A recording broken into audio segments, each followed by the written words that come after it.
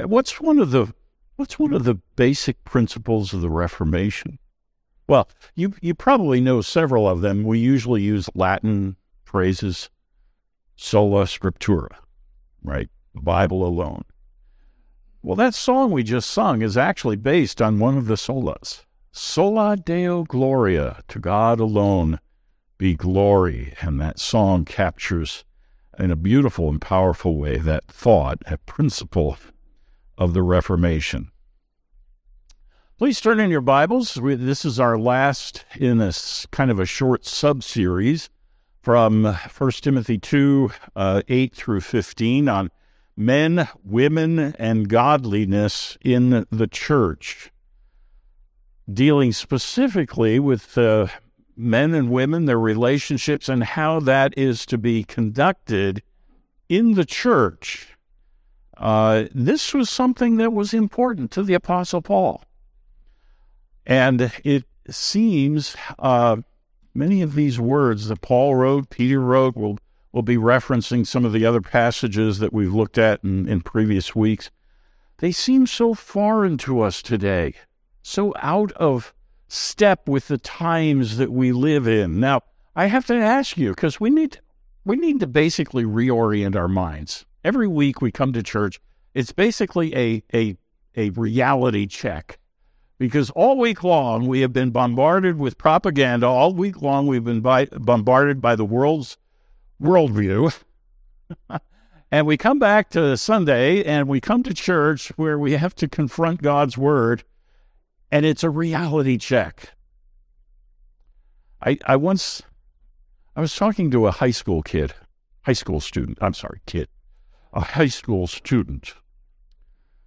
And the student was asking, well, how do I know what's right? How do I know what's true? I get messages all, social media, school, everything bombarding me with information. How do I sort it out? And I said, well, whatever the world tells you, just assume it's a lie. Well, okay, that's oversimplifying. I understand that's oversimplifying. But in this area particularly, pretty much whatever the world is teaching us is a lie. And we need the reality check of Scripture to come back and orient our minds, our hearts, our will, our lives according to God's plan and not what the world tells us is right. By the way, this is not a new issue. Why would Paul not be writing about this in the first century unless it was an issue in the first century? It's not just us. Anyway, here's what Paul writes, 1 Timothy chapter 2, beginning at verse 8. I desire then that in every place the men should pray, lifting holy hands without anger or quarreling. Likewise also, that women should adorn themselves in respectable apparel, with modesty and self-control, not with braided hair, and gold or pearls or costly attire, but with what is proper for women who profess godliness with good works. Let a woman learn quietly with all submissiveness. I do not permit a woman to teach or to exercise authority over a man. Rather, she is to remain quiet. For Adam was formed first, then Eve. And Adam was not the deceived, but the woman was deceived and became a transgressor. Yet she will be saved through childbearing, if they continue in faith and love and holiness with self-control. Here we end the reading of God's Word.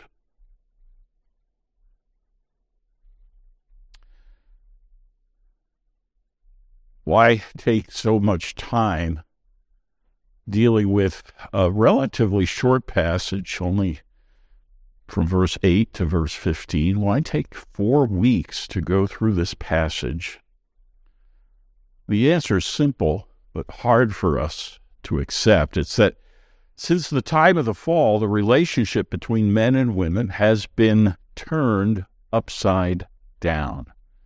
Even our culture talks about the battle of the sexes. Yeah, it's turned upside down.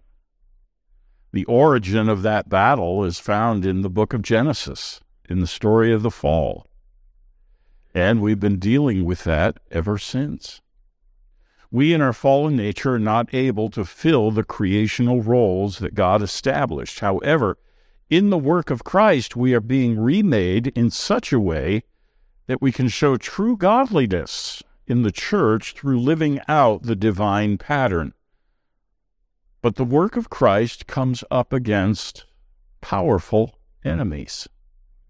I mentioned this in leading into our scripture reading, how the world teaches us one thing. The world tells us that men and women should relate to each other in a certain way. And of course, we've had the influence for, well, pretty much most of my lifetime, and probably your lifetime. We've had the influence of radical feminism. That has led to other expressions. And actually, I would say it culminates, and it both originates and culminates in an exaltation of self. The exaltation of self. Our primary question is not now, what does God want me to do and how does God want me to live, but how can I achieve my own self-worth? How can I demonstrate my own self-worth? How can I find happiness for myself? How can I show that I am an important person? We have replaced God with the idol of self, the almighty I. And both men and women fall into this. It is the chief enemy of the instruction that we have in Scripture. Yes, I could point the finger at feminism, but before feminism, this was still an issue. And the issue is rooted not in just a political movement or a social movement. Those are expressions of the root problem. The root problem is the idol of self. That's the root problem.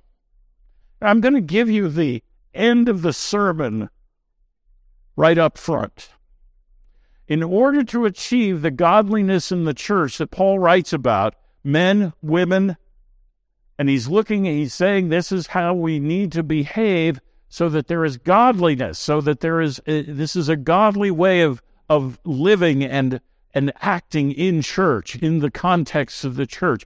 If we are to pursue that, here's the application of the sermon. It requires the crucifixion of self.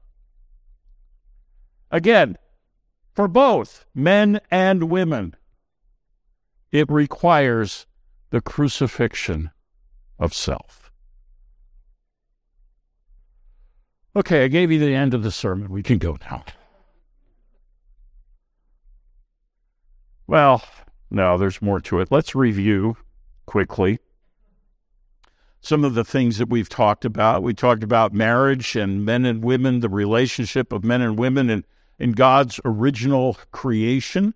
In the fall, what happened to us in the fall that has brought about the difficulties that we have now, and what is Christ doing in the work of redemption that affects us as men and women in our relationships together. First of all, in creation, marriage was a creation ordinance. Now, what's a creation ordinance? There's maybe a handy way of thinking of this. Creation ordinances, as the name implies, are established at the time of creation, but they are the moral principles, the law, the moral law. Before there was the Ten Commandments, there were creation ordinances. And they were given at a time when Adam did not know sin. Adam was still in his state of innocence. And so they are framed in that context. But other creation ordinances might be the ordinance of work. Be fruitful, multiply, fill the earth, have dominion over it. That's the ordinance of work. There's the ordinance of the Sabbath. 6 days you shall labor and do all your work. Why? Because in 6 days God made the heavens and the earth. He sanctified the seventh day. That is a creation ordinance. And marriage, the creation of men and women, the bringing of them together, The two shall be one flesh.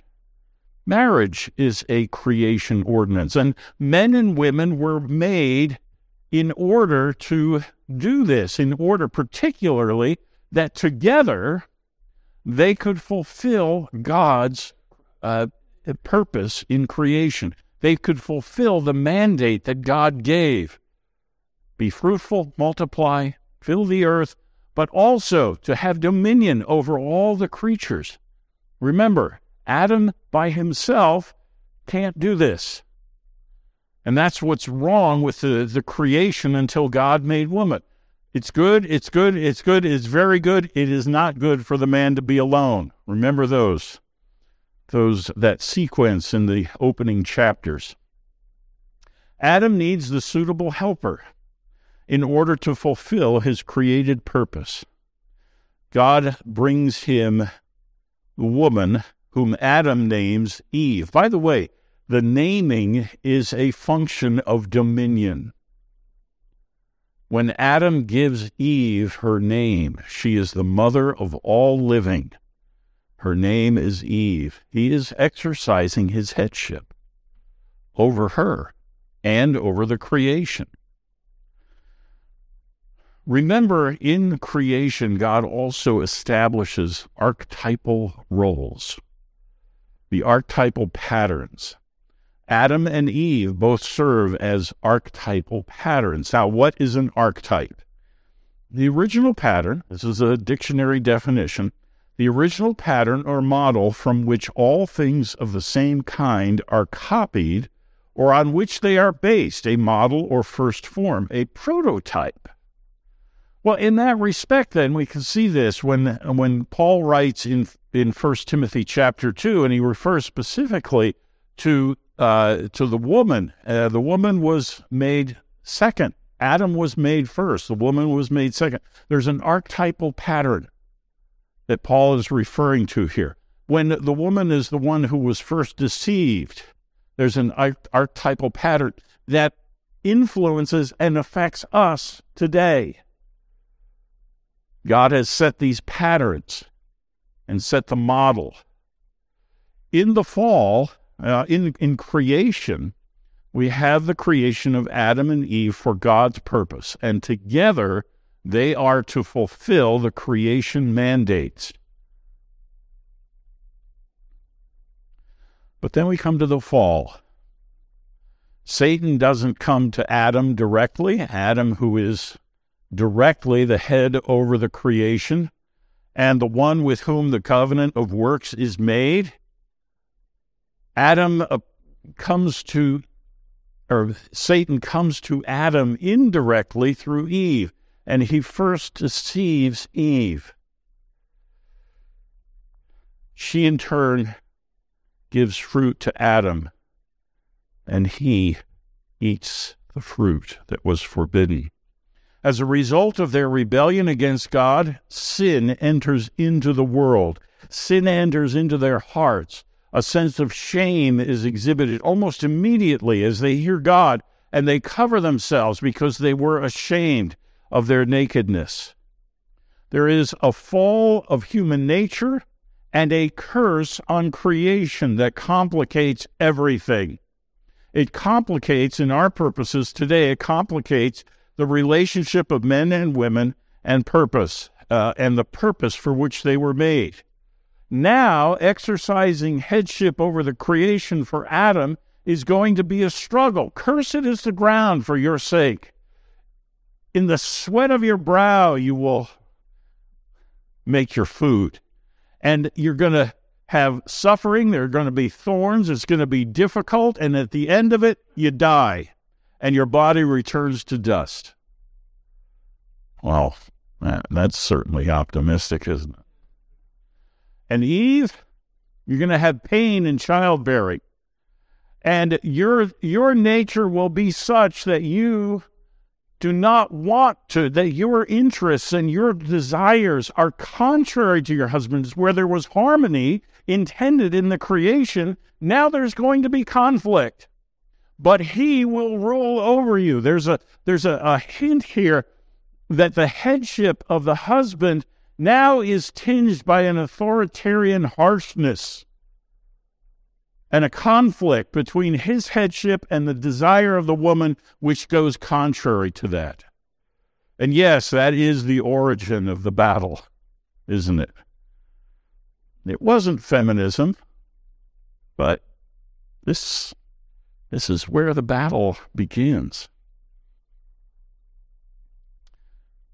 But there's also redemption, and there's a hint of redemption even in that creation or in that story of the fall.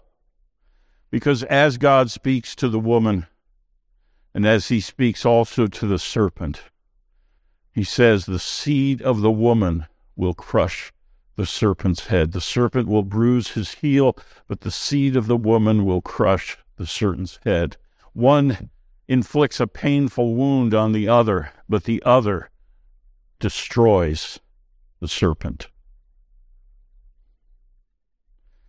And that's why Paul, when he comes in 1 Timothy chapter 2, he says, yet she will be saved through childbearing. This is another archetypal pattern.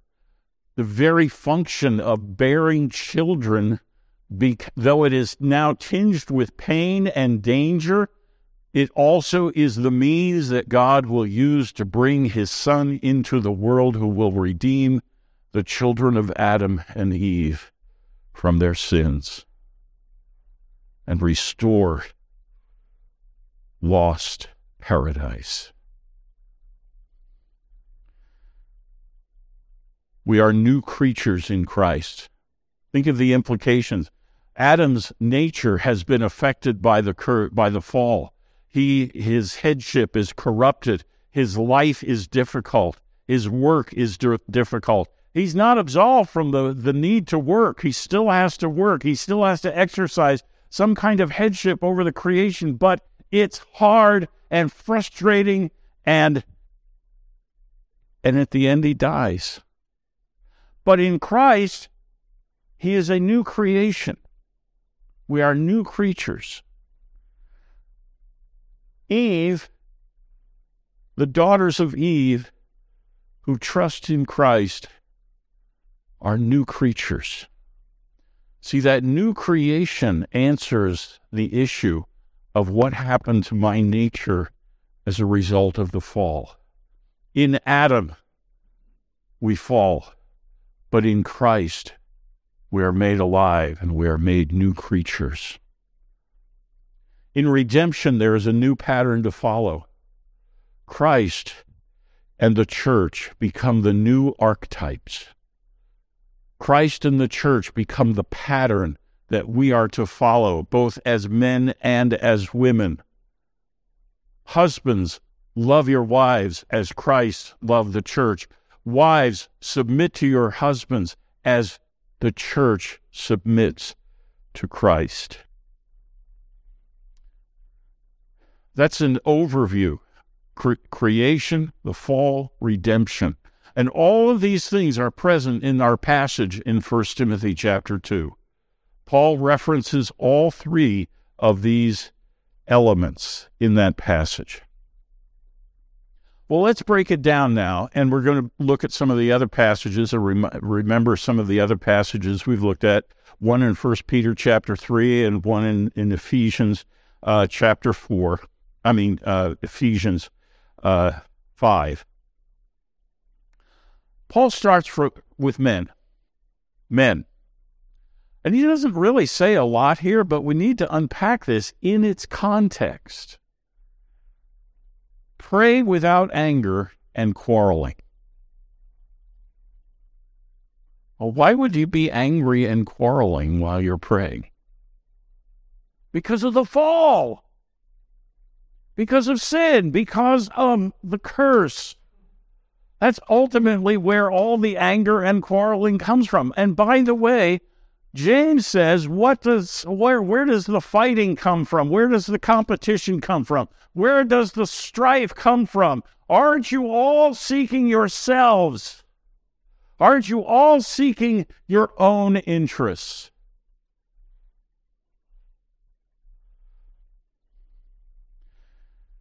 Anger and quarreling. Anger is something that is within us, but the quarreling refers to our relationships with others.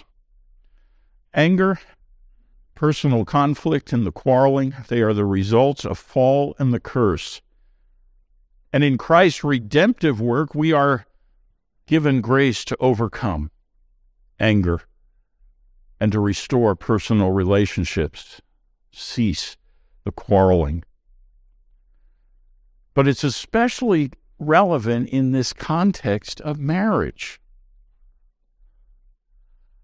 I'm not going to ask you to raise your hands, but guys, have you ever just really felt angry at your wife over something? No? Wow, okay. No, well, I did say don't raise your hands, okay.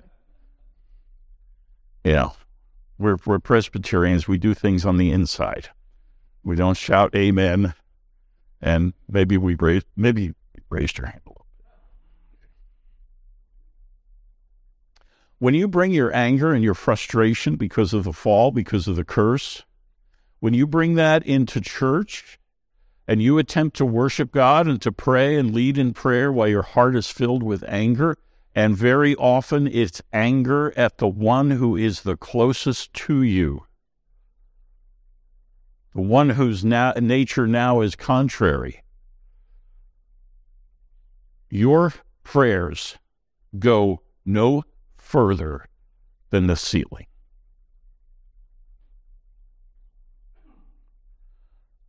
Peter reminds us, husbands, you are to live with your wife with understanding, honoring her as the weaker vessel. And he says, lest your prayers be hindered. And I think when we put those two passages together, we see that Paul, well, yes, you can apply this generally, pray without anger and quarreling, but it's specifically in this context of men, women, godliness in the church. We're cautioned in Scripture in Ephesians chapter 4, verses 26 and 27. Be angry and do not sin. Do not let the sun go down on your anger, and give no opportunity to the devil. Brothers, when you show up to church and you're still angry over something that happened and your heart is resentful and you're quarreling, you're in a mood to fight, to snap, you are giving place for the devil. And that doesn't belong in church. It doesn't belong anywhere, but especially as we come together in church. Paul isn't inventing this statement about being angry and do not sin. He's quoting actually from Psalm 4, verse 4. The writer of Proverbs 19:11 says this, good sense makes one slow to anger, and it is his glory to overlook an offense. You understand, brothers, that sometimes you just need to bite your tongue? And you just need to say, yes, that hurt, but I'm not going to take the bait. I'm not going to make it worse. I'm going to overlook. And I want you to think of how many sins Christ has forgiven you and has overlooked. We are to love as Christ loved. We are to forgive as God forgives. There are very powerful statements in Scripture that remind us, brothers, and it really seems to be kind of stark and shocking, that if you do not forgive, you will not be forgiven. That is awesome. That is a warning. So when we come to church and we are angry and we are quarreling, we are not lifting up holy hands. We are lifting up hands of murderers and haters and unforgiving, resentful people. And brothers, it has no place.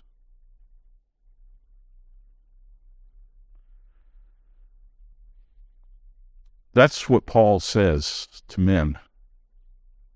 Now, that's what he says in this passage.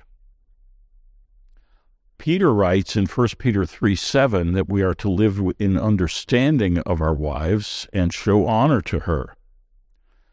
I would say, what does that mean? What does it mean to live in understanding or live with understanding? First of all, understand what the Bible says about these things. Understand, I know preachers get paid to stand up here and flap our gums for, 35 minutes. And it's all too easy to say nice sermon, and then you go out the door, and a half hour from now you can barely remember anything. But take these things to heart. Understand the dynamics of male-female relations. Understand the origin. Understand God's purpose and what happened to us in the fall and what Christ is achieving in us in his work of redemption. That's part of living in understanding, with understanding. But understand your own wife as well. She is an individual person. She has her own personality, and you love that personality in some respects. In some respects, you find it really hard to get along with. But you need to live with understanding. And in understanding, you understand your need for grace and her need for grace, that mercy is to be renewed every morning, just like God does for us, and that you are heirs together of the grace of life. God has brought you together to live out your lives as one flesh and to be heirs of eternal life. And brothers, in the light of that, everything else pales into insignificance.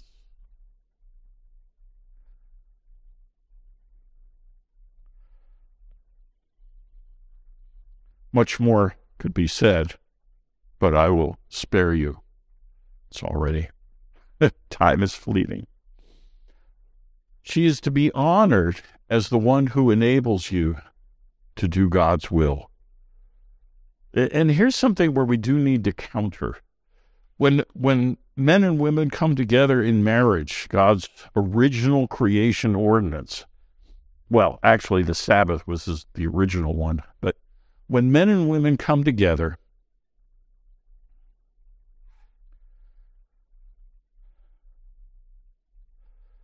she needs to understand her role is not headship. You are not two equals. There is a head and there is an enabler. There is a head given that responsibility by God and created by God for that purpose. And there is one who is the suitable helper, who is the enabler, created by God for that purpose, and so constructed for that purpose. That runs counter to everything that we are told. But let me tell you something, both men and women, happiness is not found outside of the boundaries that God established. Happiness is not found by transgressing those boundaries and ignoring the creational purpose that God has in for both men and women. She is to be honored as the one who enables you. I used to preach almost every Mother's Day from Proverbs 31, and then the women of the church rebelled and told me if I ever did it again, they'd be looking for a new pastor because it made them feel so inadequate. Well, I wasn't trying to make them feel inadequate. I actually think it would be a useful study to read and study Proverbs 31, the passage about the godly wife, the virtuous woman, but look at that passage for what it says about her family as well. Here's what it says about her family, some of the things. Her husband is known in the gates when he sits among the elders of the land.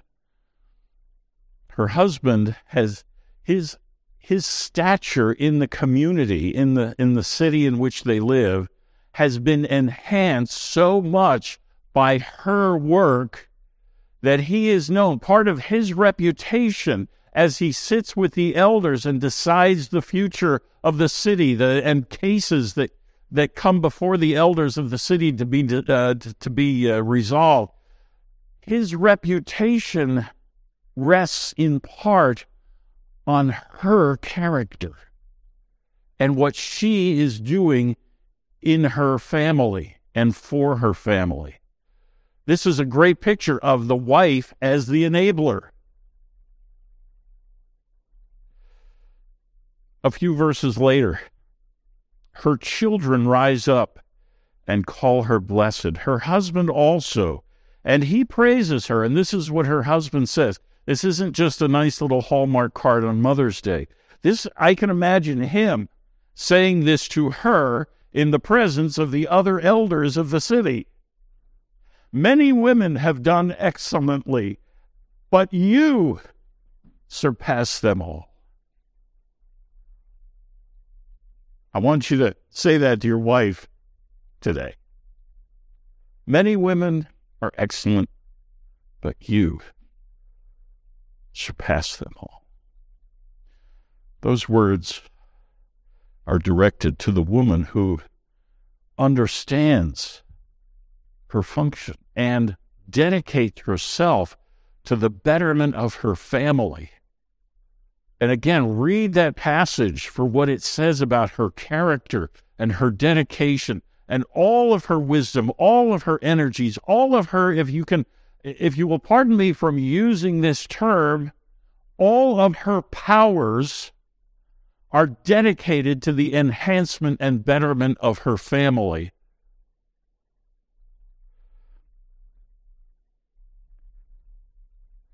And this is where she finds her purpose, and this is where he is completed by her. Love your wives as Christ loves the church. Paul says Christ gave himself for the church. Husbands to give themselves for their wives, to love unconditionally. It's really amazing sometimes. Why do you love her? Oh, I don't know. Well, is she a particularly lovely person? Well, she's really hot. That's not what I mean. Well, maybe a little bit, but not entirely.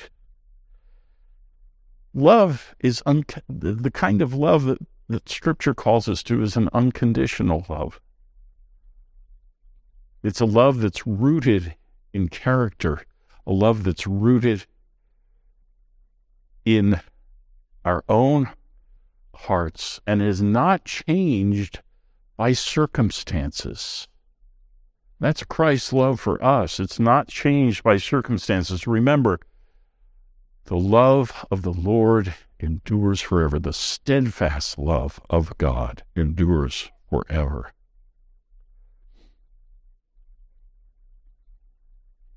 Well, let's talk about women. Done with the guys, I'll tell you. Paul actually has a lot more to say about women, but that may be because of the complications that come because of the fall and because of the order of creation. First of all, both Paul and Peter urge women to be modest in their appearance, to use self-control, and to develop the inner beauty of a quiet and gentle spirit, and also to dedicate themselves to good works. Now, when you say good works in a Reformed church, there often is a kind of a negative reaction because we know we're not saved by good works. But Paul and Peter both tell us that we should be pursuing good works. And particularly in this passage, a woman develops an inner beauty of a quiet and gentle spirit and dedicates herself, her clothing is not the clothing of gold and pearls and hairdos and so forth. Her clothing and what she is attractive for is for good works. Paul says these good works are, in God's sight, very precious. Very precious. It is the antithesis of the world's image of femininity. The quiet, gentle spirit, dedicated to good works. Again, this is illustrated in Proverbs 31. It is the antithesis of the world's image of femininity. Women are called in Scripture to respect God's order. True godly influence, true godly power, again, comes when the boundaries are observed. And this is why over and over in Peter and Paul, and whether we're dealing with 1 Timothy chapter 2 or Ephesians chapter 5, Paul emphasizes over and over and over again submission to the husband. Why? Because in doing so, you are respecting God's order, his creational order, his redemptive order as well. What we often miss sight of because of the influence of ungodly teaching in our world that promises you happiness and fulfillment if you go your own way and live your own life and be true to yourself and all of that, it's one of Satan's lies. Satan is not your buddy. Satan is not looking out for you. Satan does not desire your happiness. Satan desires your destruction. He is not your friend.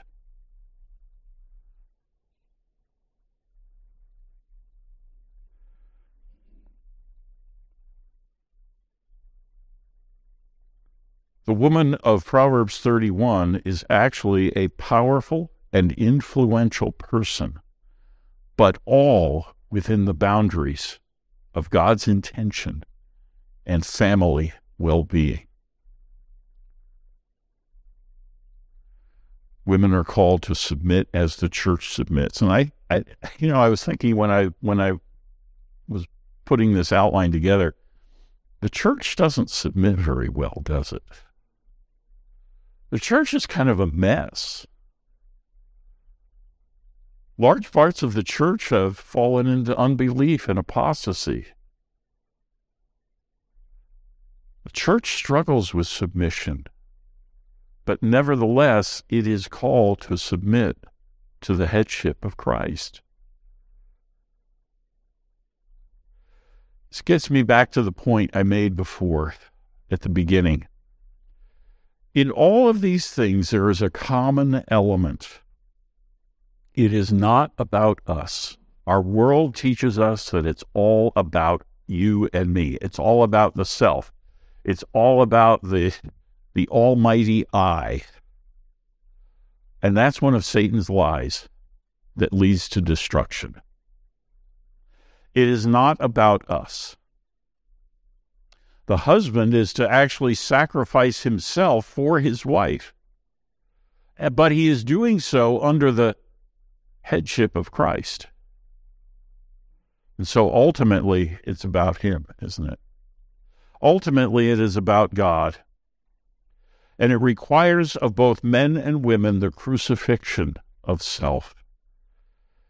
Galatians chapter 5, verses 19 through 24. Now the works, and as I read this list, think of how many of these things apply and can be applied to the context of men and women in marriage and in church.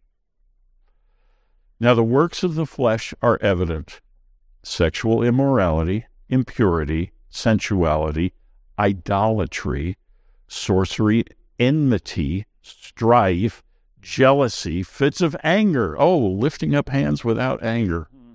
Fits of anger, rivalries, dissensions, divisions, envy, drunkenness, orgies, and things like these. I warn you, as I warned you before, that those who do such things will not inherit the kingdom of God. But the fruit of the Spirit is love, joy, peace, patience, kindness, goodness, faithfulness, gentleness, self-control. Against such things there is no law, and those who belong to Christ Jesus have crucified the flesh. Crucified. Notice he uses that word. Crucified the flesh with its passions and desires.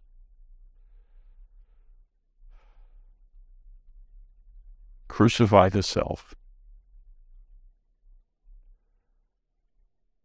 The recapturing of godliness in the church as it is demonstrated in men and women in their relationships in the church, it cannot be achieved until we crucify the self. It is a part of our sanctification.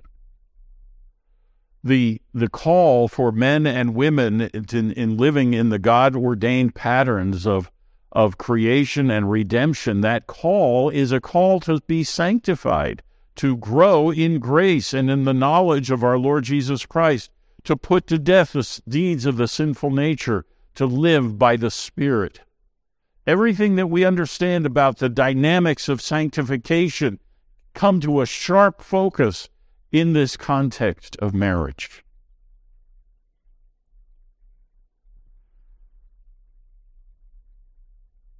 It's not about us.